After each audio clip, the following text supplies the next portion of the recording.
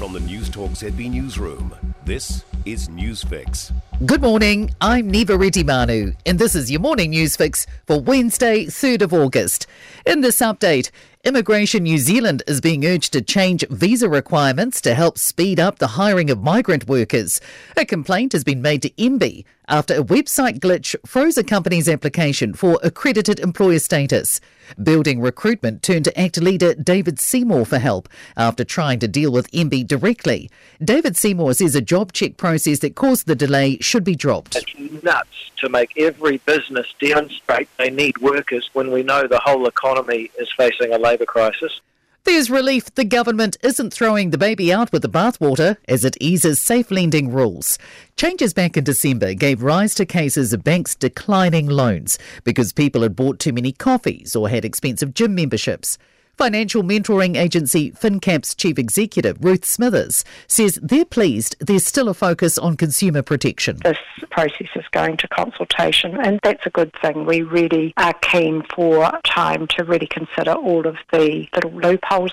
CoreLogic's July House Price Index shows the capital's property values going backwards for the first time in a decade. It also highlights a national monthly drop in prices of 0.9%, taking the 3-month fall in values to 2.5%. It's the fastest pace since the 2008 global financial crisis. Head of Research Nick Goodall says Wellington is the only area where values have dropped below where they were a year ago. And it's an area that we did see very, very strong growth. It was less than a year ago when the annual rate of growth was 36%. It's been a significant fall from those heights. A youth worker is weighing in on the protest at Hawke's Bay Regional Prison. The last of 6 youth unit inmates surrendered yesterday after a roof standoff lasting almost 24 hours. There's damage to the facility, including broken windows, and there'll be a full review of what happened. Lifewise Youth Housing Service leader Aaron Hendry says the incident shows the pain many of the young people in prisons are in. He says it's a reflection of the hurt and trauma the young men have experienced. It's believed weak export demand and high prices for imports are likely to continue.